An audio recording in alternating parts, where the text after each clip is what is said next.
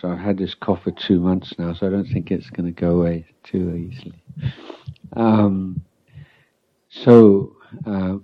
Now is the time for us to practice some formal meditation.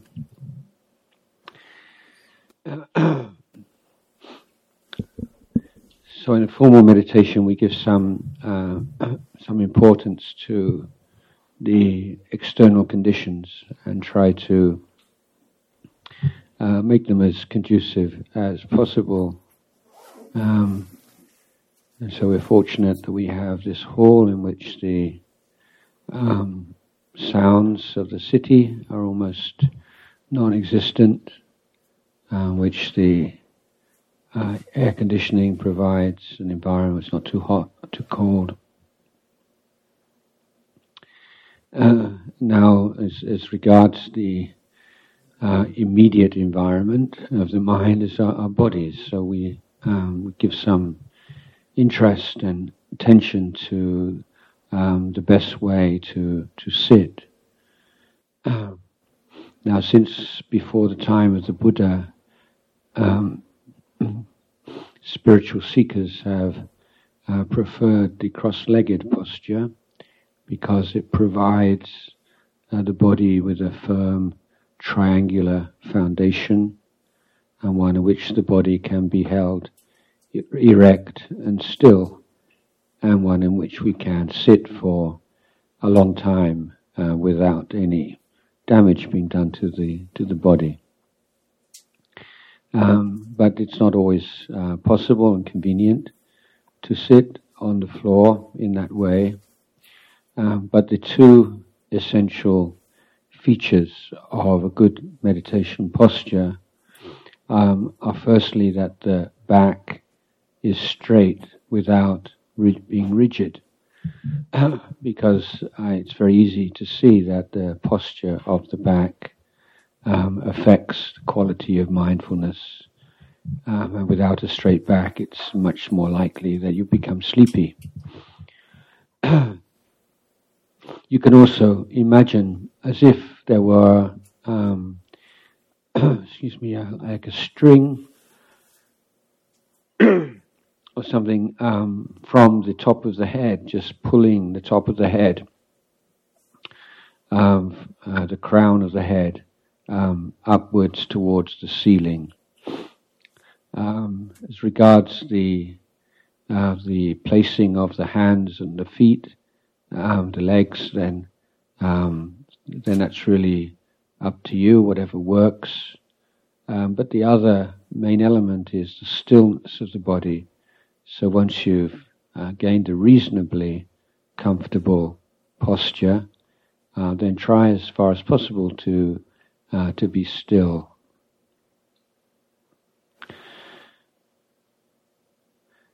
Now, our relationship to our mental world is probably best characterized as addiction.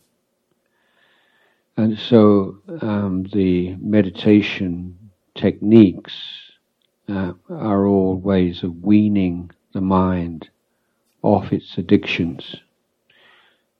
So coming off of an addiction is never easy, and there will always be some struggle in the mind. So when you start to put your attention on an object, then if you've never done this before, then don't be at all surprised if you find it very difficult because you are going against the stream of habit and the energy of addiction.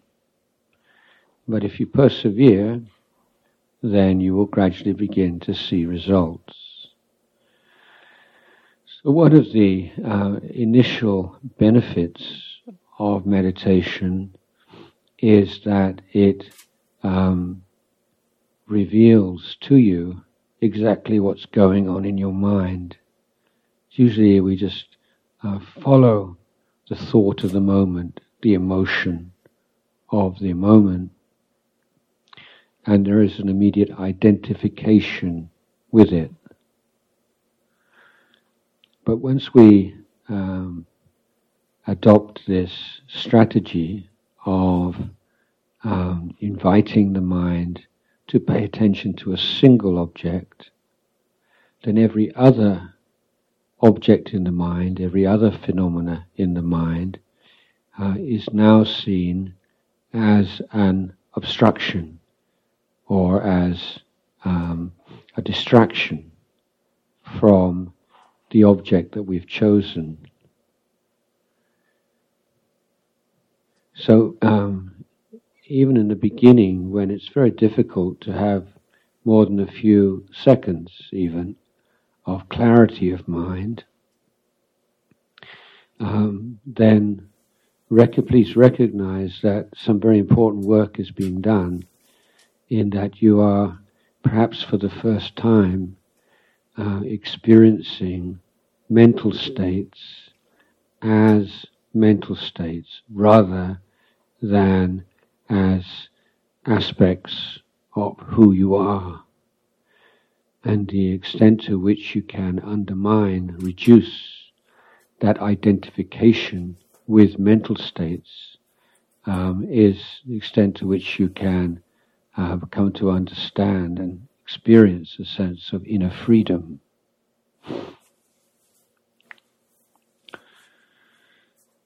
So today I would like to encourage you to turn your mind to the breath. As the breath is an object which is not perfect for everyone, but it works for most people. The value of the breath is that it's always there. You don't have to be a Buddhist or don't have to make a leap of faith to simply try to observe your normal breathing process.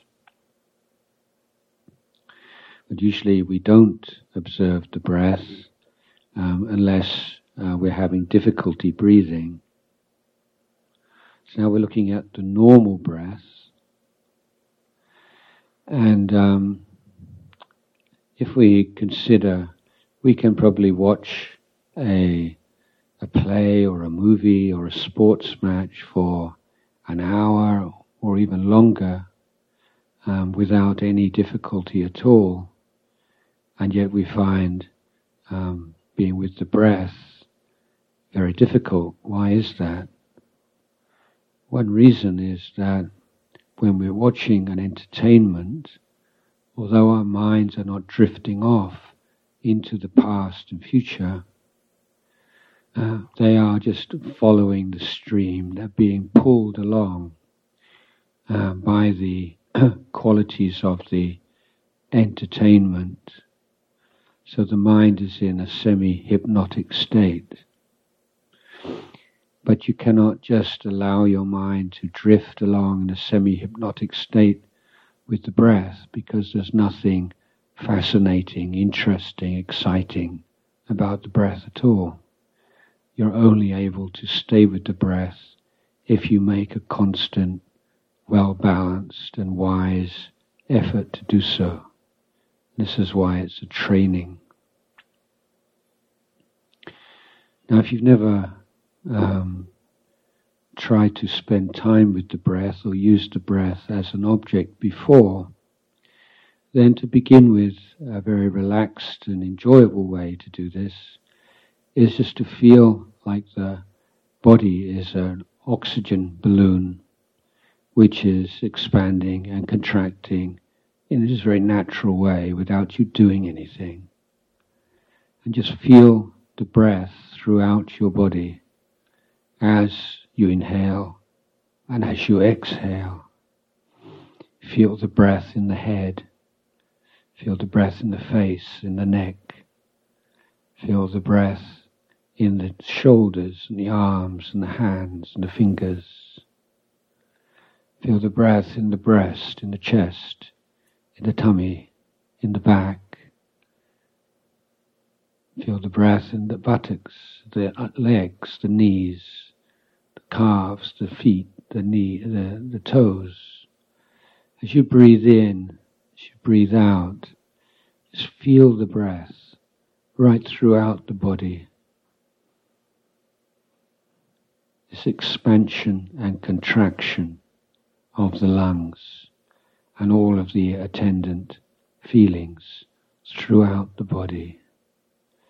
So this is a very relaxed way of developing some familiarity with the breathing process.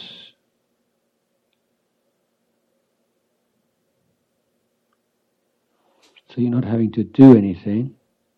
It's a practice of being present to what is already occurring, of being observant of physical sensations throughout the body, from the head down to the toes, which are associated with the inhalation and the exhalation.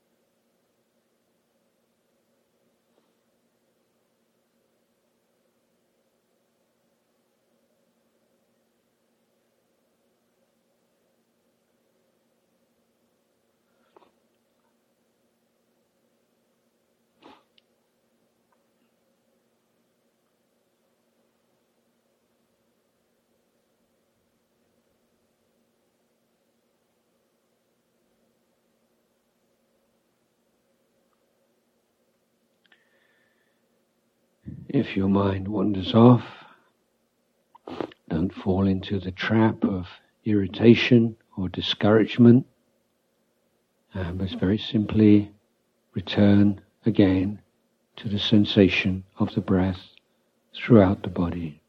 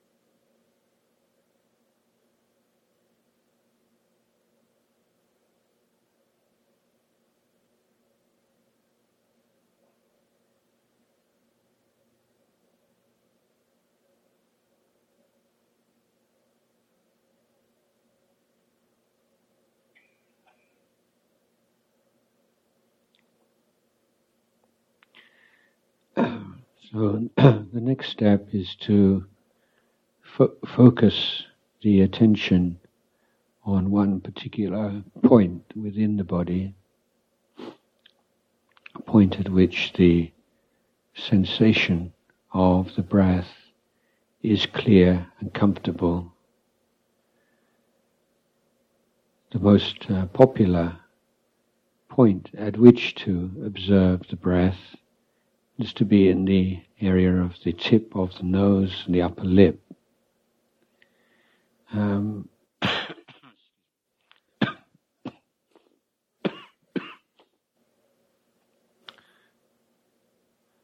But this is not compulsory. Some meditators prefer to observe the breath in the chest area and others in the abdomen. But once you make a choice, then stick to that choice, don't move around. And now rather than following the sensations of the breath in different areas of the body, now the mindfulness is like a gatekeeper, simply being aware of the sensation at that one particular point.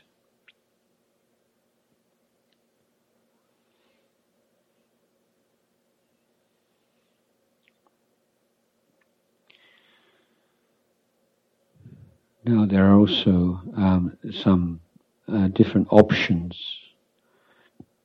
First option is to create some connection between the mind and the sensation of the breath by being closely observant of the particular characteristics of the breath.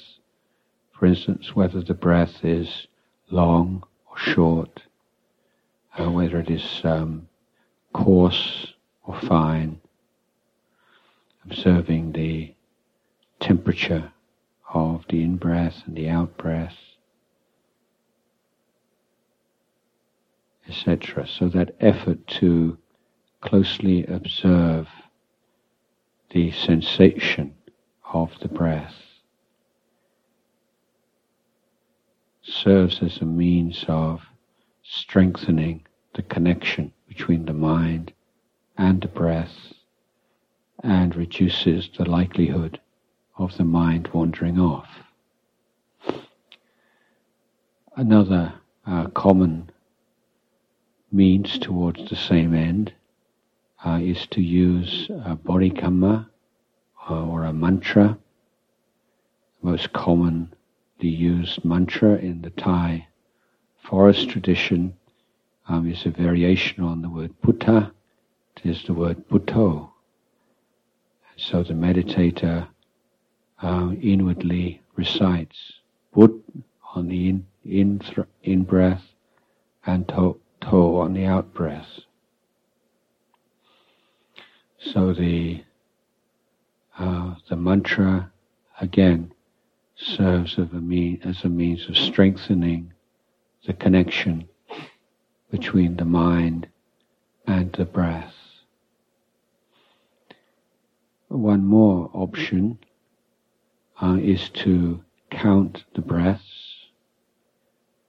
and the method I would suggest is that as you breathe in, you count 1, you breathe out, count 1, and then breathe in 2, out 2, in 3, out 3, in 4, out 4, in 5, out 5. Now if you become distracted and you forget what you're doing, then you have to begin again. But if you get to 5, 5 without getting lost, then you begin again, count 1 to 6. 1, 1, 2, 2, 3, 3, 4, 4, 5, 5, 6, 6. Similarly, if there are no distractions, you begin again and count to 7, and then to 8, and then to 9, and then to 10. So counting without distraction from 1 to 5, 1 to 6, 1 to 7, 1 to 8, 1 to 9, 1 to 10. And this is also an option, the way of developing this closer relationship with the breath.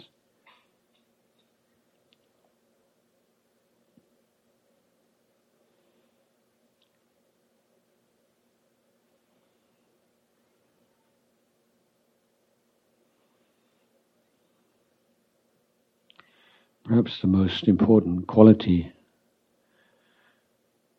of mind to cultivate and to sustain throughout the meditation is this sense of wakefulness. So as the mind becomes a little bit calmer, more relaxed, then it's very easy to become sleepy. And so it's important to put a lot of effort into sustaining this sense of wakefulness and brightness of mind, clarity of mind, sharpness of mind. If the mind is becoming sort of kind of blurry, and there's this indulgence in the pleasant feelings when the coarser defilements disappear, this will be a time when the mind loses its way and becomes sleepy and dull.